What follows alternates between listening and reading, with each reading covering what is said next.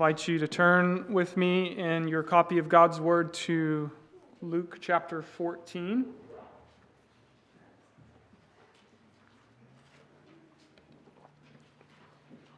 I'm going to cover a lengthy section in Luke today, Luke 14 verses 1 through 24. It's one story where Jesus is invited to a dinner, and while he's there, he exposes the self-righteous hypocrisy, the self-exalting pride, the self-serving hospitality, as well as the insincere spirituality of the dinner guests. And so we're going to consider Jesus confronting this group today. But before we do, and before we read our passage, let's pray once again for the Lord's help. Lord, we remember that your word is able to make us wise to salvation through faith in Jesus, that your word is profitable for teaching us truth.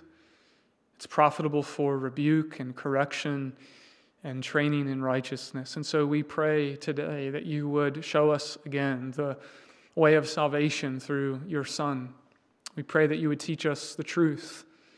We pray that where necessary, you would rebuke us and show us where we are crooked. And we pray that you would, with your word, correct us and make us straight and whole again, so that we might be more useful servants in the kingdom of our Lord Jesus Christ.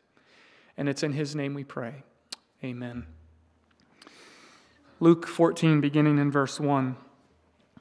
One Sabbath, when he went to dine at the house of a ruler of the Pharisees, they were watching him carefully. And behold, there was a man before him who had dropsy. And Jesus responded to the lawyers and Pharisees, saying, "Is it lawful to heal on the Sabbath or not?"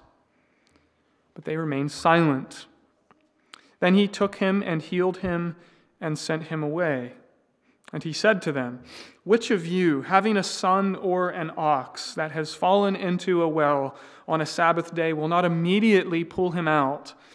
And they could not reply to these things. Now he told a parable to those who were invited when he noticed how they chose the places of honor, saying to them, "When you are invited by someone to a wedding feast, do not sit down in a place of honor, lest someone more distinguished than you be invited by him. And he who invited you both will come and say to you, 'Give your place to this person.' And then you will begin with shame to take the lowest place.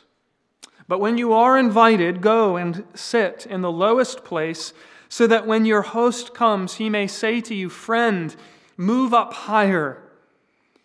Then you will be honored in the presence of all who sit at table with you. For everyone who exalts himself will be humbled, and he who humbles himself will be exalted." He said also to the man who had invited him, "When you give a dinner or a banquet, do not invite your friends or your brothers or your relatives or rich neighbors, lest they also invite you in return and you be repaid. But when you give a feast, invite the poor, the crippled, the lame, the blind, and you will be blessed because they cannot repay you, for you will be repaid at the resurrection of the just." When one of those who reclined at table with him heard these things, he said to him, "Blessed is everyone who will eat bread in the kingdom of God." But he said to him, "A man once gave a great banquet and invited many. And at the time for the banquet, he sent his servant to say to those who had been invited, 'Come, for everything is now ready.' But they all alike began to make excuses. The first said to him, 'I have bought a field, and I must go out and see it. Please have me excused.' And another said, 'I have bought 5 yoke of oxen, and I go to examine them. Please have me excused.' And another said, 'I have married a wife, and therefore I cannot come.' So the servant came and reported these things to his master. Then the master of the house became angry and said to his servant, "Go out quickly to the streets and lanes of the city and bring in the poor and crippled and blind and lame." And the servant said, "Sir, what you commanded has been done, and still there is room." And the master said to the servant, "Go out to the highways and hedges and compel people to come in, that my house may be filled. For I tell you, none of those men who were invited shall taste my banquet." Well, sometimes, in order to go up, you must first go down. A man named Ronald Pinkerton learned this strange paradox once while he was hang gliding.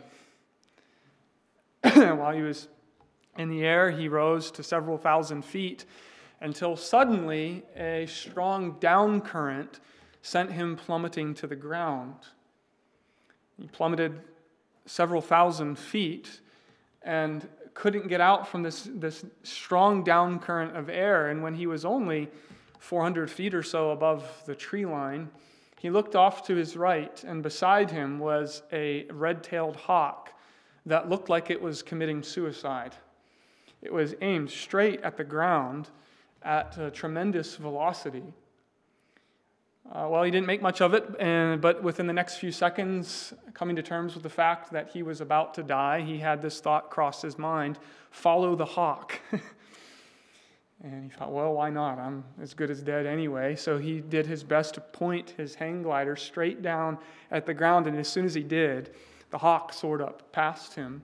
And a second later, he was caught by a warm gust of air that sent him back up into the sky. Pinkerton is, I think, a physical illustration of a spiritual principle that is basic to the gospel and the Christian life. That the way up in the economy of God's kingdom is first to go down in humility. And the problem for these Pharisees and lawyers and others who are present at this dinner party is that they are insisting on exalting themselves, building themselves up, promoting themselves before God and their fellow man. And Jesus intends to show them that the way up is first the way down. I want us to see what Jesus does in this whole story. Four things. And the first thing we need to see in the first 6 verses is the way that Jesus exposes self-righteous hypocrisy. Jesus is invited to this Pharisee's house, and the whole thing smells like a setup. He's invited, first of all, to a Pharisee's home, a prominent Pharisee's home, and it's on the Sabbath. And the Pharisees have already made a stink about Jesus healing and showing mercy to people on the Sabbath, saying it breaks at least their Sabbath rules. And sure enough, Jesus enters into this Pharisee's home. And what's the very first thing Jesus encounters? He encounters a man suffering from dropsy or edema, a painful condition involving the retention of bodily fluids. Here's a man who is desperately in need of help. But these Pharisees, they have created a list of man-made rules and regulations which would keep Jesus from showing mercy on the Sabbath. So a list of rules and regulations that told you what you couldn't do on the Sabbath day. And in verse 3, they used their man-made rules and regulations to try to catch Jesus out. They were essentially using this suffering man as a pawn to try to draw Jesus out so that they could catch him. This is exactly what legalists love to do. They like to use their man-made rules and regulations and apply them to others in order to condemn them so that they can exalt themselves, so that they can establish their own spirituality. But Jesus knew what these guys were up to, so isn't it interesting how Luke puts it? He responded to them. That's interesting because up to this point, no one has spoken to Jesus. But Jesus knows the game that they're playing, so he directs a question towards them and says, let's just get to the point here. Is it lawful to heal on the Sabbath or not? And they remained silent. Of course they did, because they couldn't answer him. On the basis of their own religious principles, it wasn't permissible for Jesus to heal on the Sabbath day. But they couldn't say that, because as soon as they did, their own callous heartlessness would be on display. So instead, they opted to remain silent and not answer him. Jesus didn't wait around for an answer. He showed mercy to this man. He healed the man with dropsy and sent him away. Apparently, the man wasn't even really a part of the dinner party, or perhaps Jesus was just trying to get him away from these individuals who didn't care about him at all, just wanted to use them in their schemes. But Jesus wasn't done with the Pharisees and the lawyers. He asked another question. Which of you, having a son or an ox fall into a well on the Sabbath day, would not immediately seek to deliver them, rescue them, get them out of the well? And once again, they didn't say a word. In other words, what I think Luke is telling us is that their opposition to Jesus is utterly hypocritical. It's callous. They were using or trying to use their man-made rules and regulations in order to resist Jesus, but it's also inhumane in the extreme. They didn't care about the man with dropsy. He was an expendable pawn that they could use to try to catch Jesus out. But it's utterly hypocritical, Jesus is saying, because if you had your own son or even one of your farm animals, one of your oxen fall into a well, you would do everything within your power to rescue them. But you see, they are so intent on resisting Jesus that they are willing to deny this man mercy so that they can accuse Jesus and excuse themselves. And so Jesus is exposing religious hypocrisy.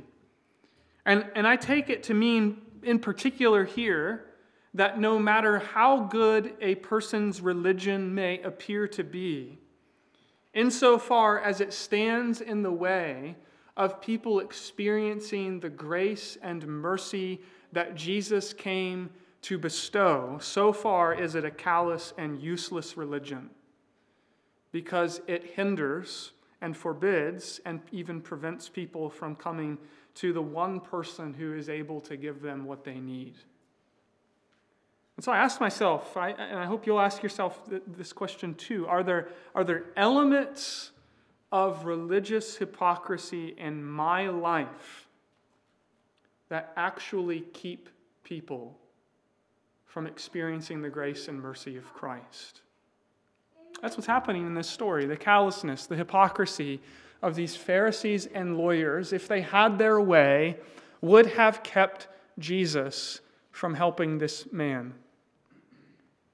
And dear friends, we don't want to be in the camp of the Pharisees and the lawyers of Jesus' day, and by our religious hypocrisy and man-made regulations actually keep people from coming to Jesus. Let's move on, though, to the dinner party in verses 7 through 11, where we see the self-promoting, self-exalting snobbery of these guests. And here Jesus condemns or warns us about the sin of pride and calls us to humility. Verse 7 tells us he told a parable to those who were invited. And that's a bold move from Jesus, because here he is in this prominent Pharisee's home, and he's watching all of these people make their way to their seats. And he notices that they take places of honor. And Jesus said to them all then, as he's telling them this parable, when you are invited by someone to a wedding feast, do not sit down in a place of honor, lest someone more distinguished than you be invited by him. And he who invited you both will come and say to you, give your place to this person, and then you will begin with shame to take the lowest place. But when you are invited, go and sit in the lowest place, so that when your host comes, he may say to you, "Friend, move up higher." Then you will be honored in the presence of all who sit at table with you. And so Jesus looks at these people and he sees them vying for places of honor as they find their seats. This was a major social event, and at least in this cultural context, where you sat said a lot about your importance.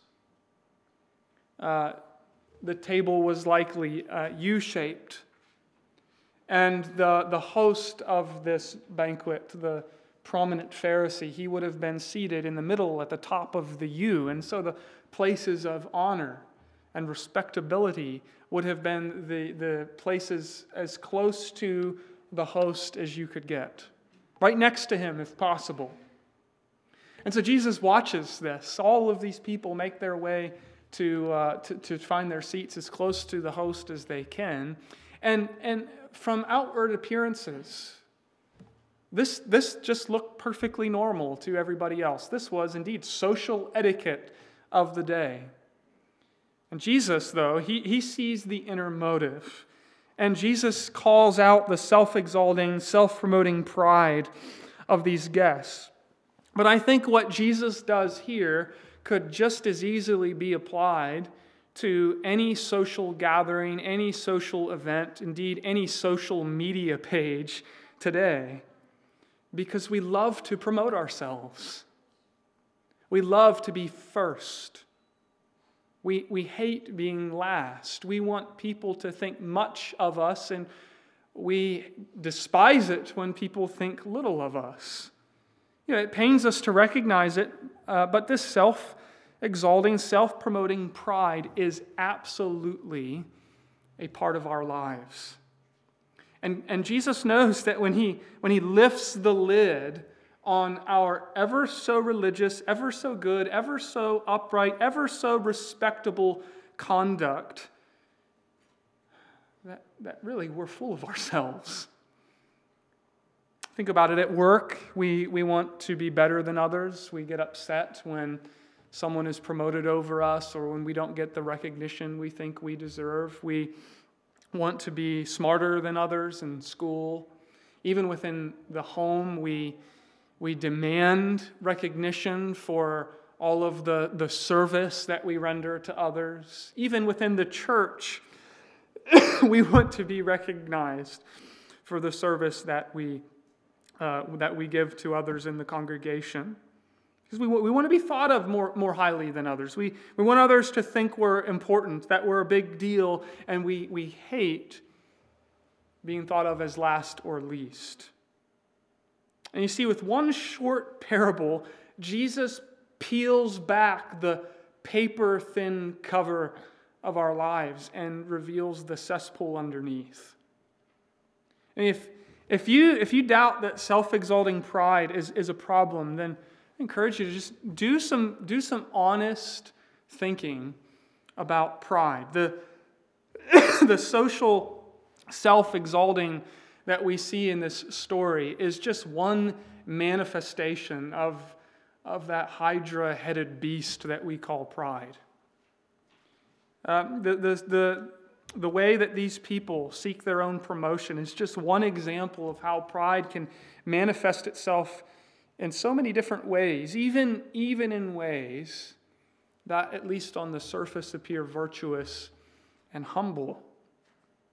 And so I think the way to uncover pride is to, first of all, discover how it lurks below the surface of so much of what people do. Just think through some of these examples with me for a moment. The person who lies to protect themselves is, what are they really saying? They're saying, I must maintain my reputation at all costs, even if it means lying, distorting, twisting, or shading the truth. The greedy person is saying, I deserve this, and I should have this because I'm worth it. The person driven by lust, Thought about this during Sunday school. What are they saying in their heart? They're saying, I want this pleasure and I will get it for myself even if it means going outside of godly parameters. The gossiper. I'm important because I have secrets to share. The angry person. How dare you not do what I say? How dare you cross me that way? The judgmental person. I'm always right and my ability to assess others is always flawless and spot on. The lazy. I have a right to use my time the way I see fit. The cheater. No way I should risk looking like a failure. The unrepentant. I'm never wrong. I don't make mistakes, so why should I ask you for forgiveness? The self-serving. I only do something for others if there's something in it for me. The self-absorbed. It's about my feelings, not yours. It's about my needs, not yours. It's about what I want, not what you want. Well, one more. The dogmatic. This is the person who says, I'm right, you're wrong, end of conversation, and if you don't share my view, you're a fool. And we could keep going and going and going here. This could be a very, very long list. But do you see what is at the root of all of those sins? What's at the root of all of those sins is self-exalting, self-promoting, self-advertising, self-serving pride. It's what Paul speaks of in Philippians chapter 2 when he speaks about a group guilty of pride, and he says they seek their own desires, their own interests. That's what a prideful person does. They seek their own interests over others. What they do is fundamentally, at the heart level, driven by self-promotion. Do you know how utterly opposite, how utterly different is that from our Lord Jesus, dear friends? I mean, he chose not the best, but the worst. He chose not a crown, but a cross. He came into this world not to be served, but to serve and to give his life as a ransom for many. He chose the humble road. Why? Because Jesus has a humble heart. It's who he is. What is God like? There's a principle, I think, that we need to always remember, that there is nothing un-Christ-like in God. And Jesus, in his life and ministry, reveals something about the very character of God himself. Humility is one of the fundamental qualities in our Lord Jesus Christ. And Jesus shows us here that the way up is first down. It's this fundamental principle that he teaches in, is it verse 14, where he says, those who exalt themselves will be humbled, and he who humbles himself will be exalted. It's a principle that Jesus teaches on 3 different occasions in the Gospels. One day, though, the question we need to ask is, when's that going to take place? When are those who... The issue isn't being honored or exalted. The issue is self-exaltation, self-honor, self-promotion. And Jesus is saying that a day is coming when those who have spent their lives exalting self, and they're going to be humbled. Now, it raises a question, when is that going to take place? The answer is it's going to fully and finally take place in the day of our Lord Jesus Christ, when, if I can put it this way, he is going to radically change the seating arrangements. And those who have spent their lives promoting self, exalting self, living for self, driven by the pride of their own hearts, Jesus is going to come and tap them on the shoulder and say, you need to get out of that seat. And then he's going to go to the lowliest at the end of the table and tap them on the shoulder and say, friend, move up higher. Now, I imagine, this is just as a little bit of speculation on my part, but I think it's justified, that the things are not going the way that this prominent Pharisee had anticipated when he hosted this dinner banquet. But things get worse for him, because now Jesus speaks directly to the host of this banquet. And he says, let's have a look at your guest list, shall we? And what Jesus does here is he exposes the self-serving hospitality of this religious hypocrite. And he says, let's look at your guest list. When you give a dinner or a banquet, do not invite your friends or your brothers or your relatives or your rich neighbors, lest they also invite you in return and be repaid.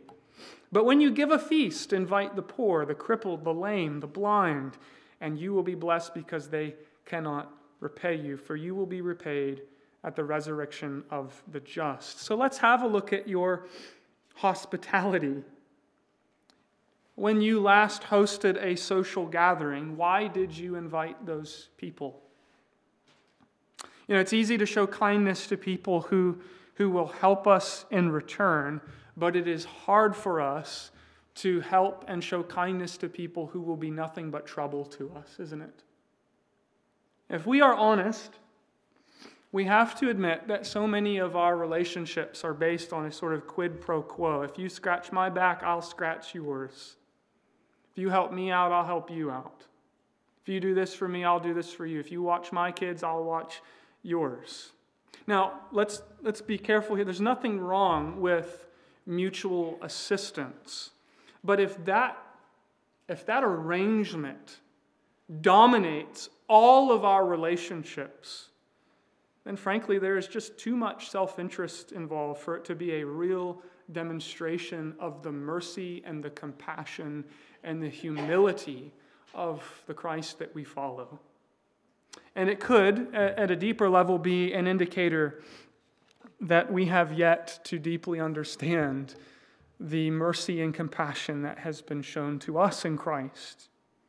Often we look a lot less like Jesus and a lot more like Templeton and Charlotte's Web. I was just reminded of Templeton recently with Karis. Remember Templeton, the clever rat in Charlotte's Web? Other farm or barn animals sometimes required his assistance. But Templeton never did anything unless it served his own self-interests. So the question, and he had the courage to just be upfront about it, the question that drove him was, what's in it for me?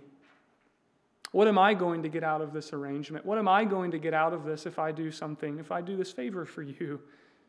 And so Jesus says, your hospitality, who's it really about to this man? He says, it's about you. It's just about you. And he's exposing how deeply our self-interest really goes. Who do you spend time with and why? When was the last time you did something for someone who was not in any position to do something for you? When was the last time you spent time with the sick and the needy, the elderly or shut-ins? When was the last time you did something to care for the poor? And again, as we look at the challenge that Jesus is issuing here, I find myself saying to myself how different I am from our gracious God. To whom does God show kindness? To the spiritually poor. To whom does God lavish gifts upon? To the just and the unjust. Who did Jesus spend his time with? With the sick, with the lepers, with the poor, with the outcasts. When did Jesus die for us? Paul says, while we were yet sinners, Christ died for us. Who is Jesus concerned for? The widows and the orphans and the outcasts, the oppressed. So, friends, if our hearts have been changed and are beating in rhythm with the heartbeat of our Lord Jesus Christ, one of the simple, practical questions we will ask ourselves is, who are we going to invite to our dinner parties? How will we show hospitality? Will it be to simply serve ourselves or to serve people who have nothing whatsoever to give us in return? And let me say something about the intent of this passage. Because, yes, there's definitely a challenge here for professing believers. I've been feeling it all week, and I just wanted to share that feeling with you. I don't know about you, but at this point in the passage, I'm saying to myself, Jesus, that's enough. I'm not sure how much more of this I can take. It's a sore passage to reflect upon. But I think we need to remember that Jesus, yes, he wants to expose our self-serving, self-promoting motivations that are hidden just below the surface of so much of what we do. But he's not doing that to just beat us up and leave us the same. He is doing that so that we might afresh humble ourselves before him and confess our failures and say, Jesus, look at my social life. I am still a wreck. Often I'm guilty of self-righteous hypocrisy. Often I am guilty of self-serving hospitality. Often I'm guilty of self-exalting pride. Would you please work in my life and make me more like yourself? But I think something we do need to remember as well is Jesus is speaking to Pharisees and lawyers and those who associated with this crowd. These are individuals who refused Jesus, who refused in their hearts to enter through the narrow door, who were saying in their hearts, I want nothing to do with the Lord Jesus. My religious performance is good enough for God. I have a guaranteed ticket into heaven. Well, what's Jesus saying? He's saying, let's just take a look for a moment at your motives. And so I think the direct application of this passage, if I can apply it this way, should be applied to the religious hypocrite who deep down believes that his performance is good enough for God, and to the moral secularist who says, well, if there's a heaven, I'm sure to get in. Jesus is saying, my friend, you are in deep, deep, deep trouble if that's what you think. Because your so-called righteousness, it's paper thin. Peel back the veneer for just a minute, and what do you see underneath? Self-righteous hypocrisy, self-exalting pride, self-serving hospitality. Even your so-called generosity is motivated by self-promotion. And Jesus isn't done yet. Just when you think enough is enough, instead of turning down the heat, Jesus turns up the gas.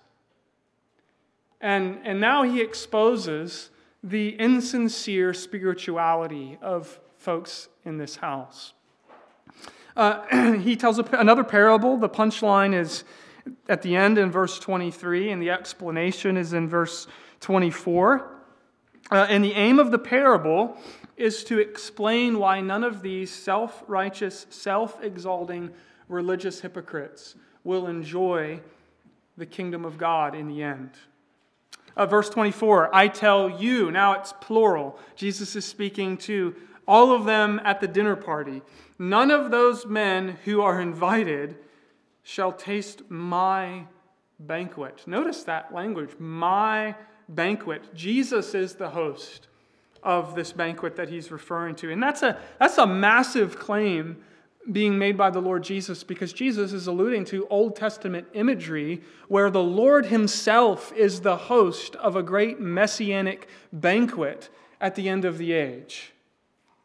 So this is an aside, but that ridiculous claim that Jesus never claims to be God in the Gospels, okay, well, you need to read your Old Testament, and you read the New Testament in light of the Old. But let's go back here. Why is it that these people will not taste his banquet? Why is it that some refuse to enter the narrow door that leads to eternal life? This parable is intended to explain why. I think in order to understand the parable, though, we need to just for a second try to understand how banquets worked in the first century, because, well, there was no refrigeration. So, excuse me, the host of the banquet would send out invitations into the community, notifying people that a banquet was scheduled to occur. Then, the animals would be slaughtered, the food would be prepared, and when everything was put together, a servant of the house would be sent out into the community to say that, the day has arrived, the food is ready, come and feast, come and enjoy the banquet. Now you see what Jesus is saying. These religious people had received God's invitation to this great banquet now for centuries. For centuries, they had been hearing about the banquet God had planned with his people and his Messiah. And now when they are being invited to come by the Lord's servant, they refused. And the excuses they made are utterly pathetic. That's the point of this passage. And verses 17 through 20. The first man makes the excuse of, please have me excused because I've purchased a plot of land and I need to go examine it. I mean, really? Who buys a plot of land without first seeing it and inspecting it? You didn't go and check on the soil conditions or the terrain or the water supply. You just bought it and now you're going to go look at it. Okay, that's ridiculous. And then the second excuse is, please excuse me, I've purchased 5 oxen and I need to go examine them. 5 oxen is the first century equivalent of a farming tractor. And you can ask the Van Graus later how expensive a farming tractor is and whether they would buy a used one without ever having looked it over. You're going to buy 5 oxen without ever having examined them prior, and now that's your excuse? Come on. Now, the third one is the worst of the lot because this person doesn't even ask to be excused. It's just a rude, blatant rejection of the invitation. And it's ridiculous to the core. I got married, so I can't make it. Really, think about what's being said. Since you received the first invitation not too long ago, you've met a girl and you got married. I mean, come on. This passage is meant to make you laugh when you read it. That's how ridiculous these excuses really are. But think about this. Anyone who has attended a wedding reception or an honors banquet or some other kind of special dinner knows how wonderful it is to be invited and to come and enjoy the feast.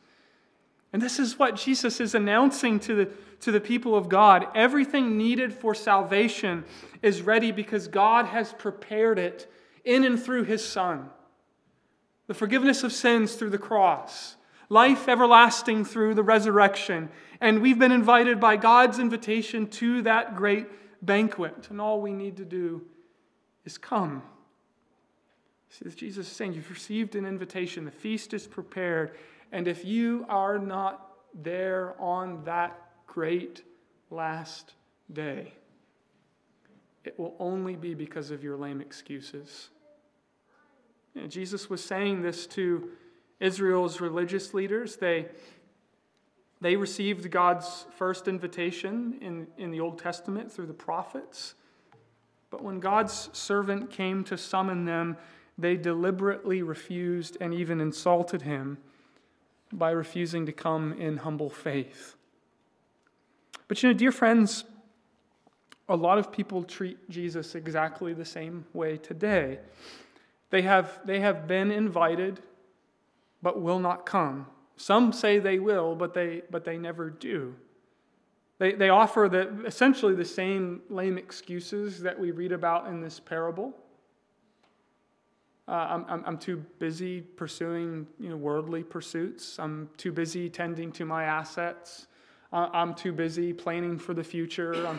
I'm too busy because I'm being pulled away by family and friends and entertainments, commitments at work. They are all saying, in essence, Jesus, we don't have time for you.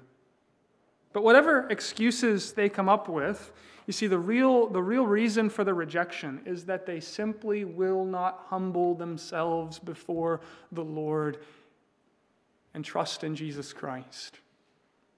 So how do we apply this today? Because in Jesus' context, these are people who had been invited, but they hid behind their self-righteous hypocrisy, their self-exalting pride, their self-serving hospitality, and their insincere spirituality. In our context, well, the invitation is the same. Come to the banquet God has prepared by entering through the door of the Lord Jesus Christ. And Jesus indicates in this parable that in the history of salvation, that this invitation has gone beyond the people of Israel to the Gentiles of the world. The message is taken out to the highways and the byways, and all are invited to come in and enjoy this banquet. And my friends, God's banqueting house will be filled.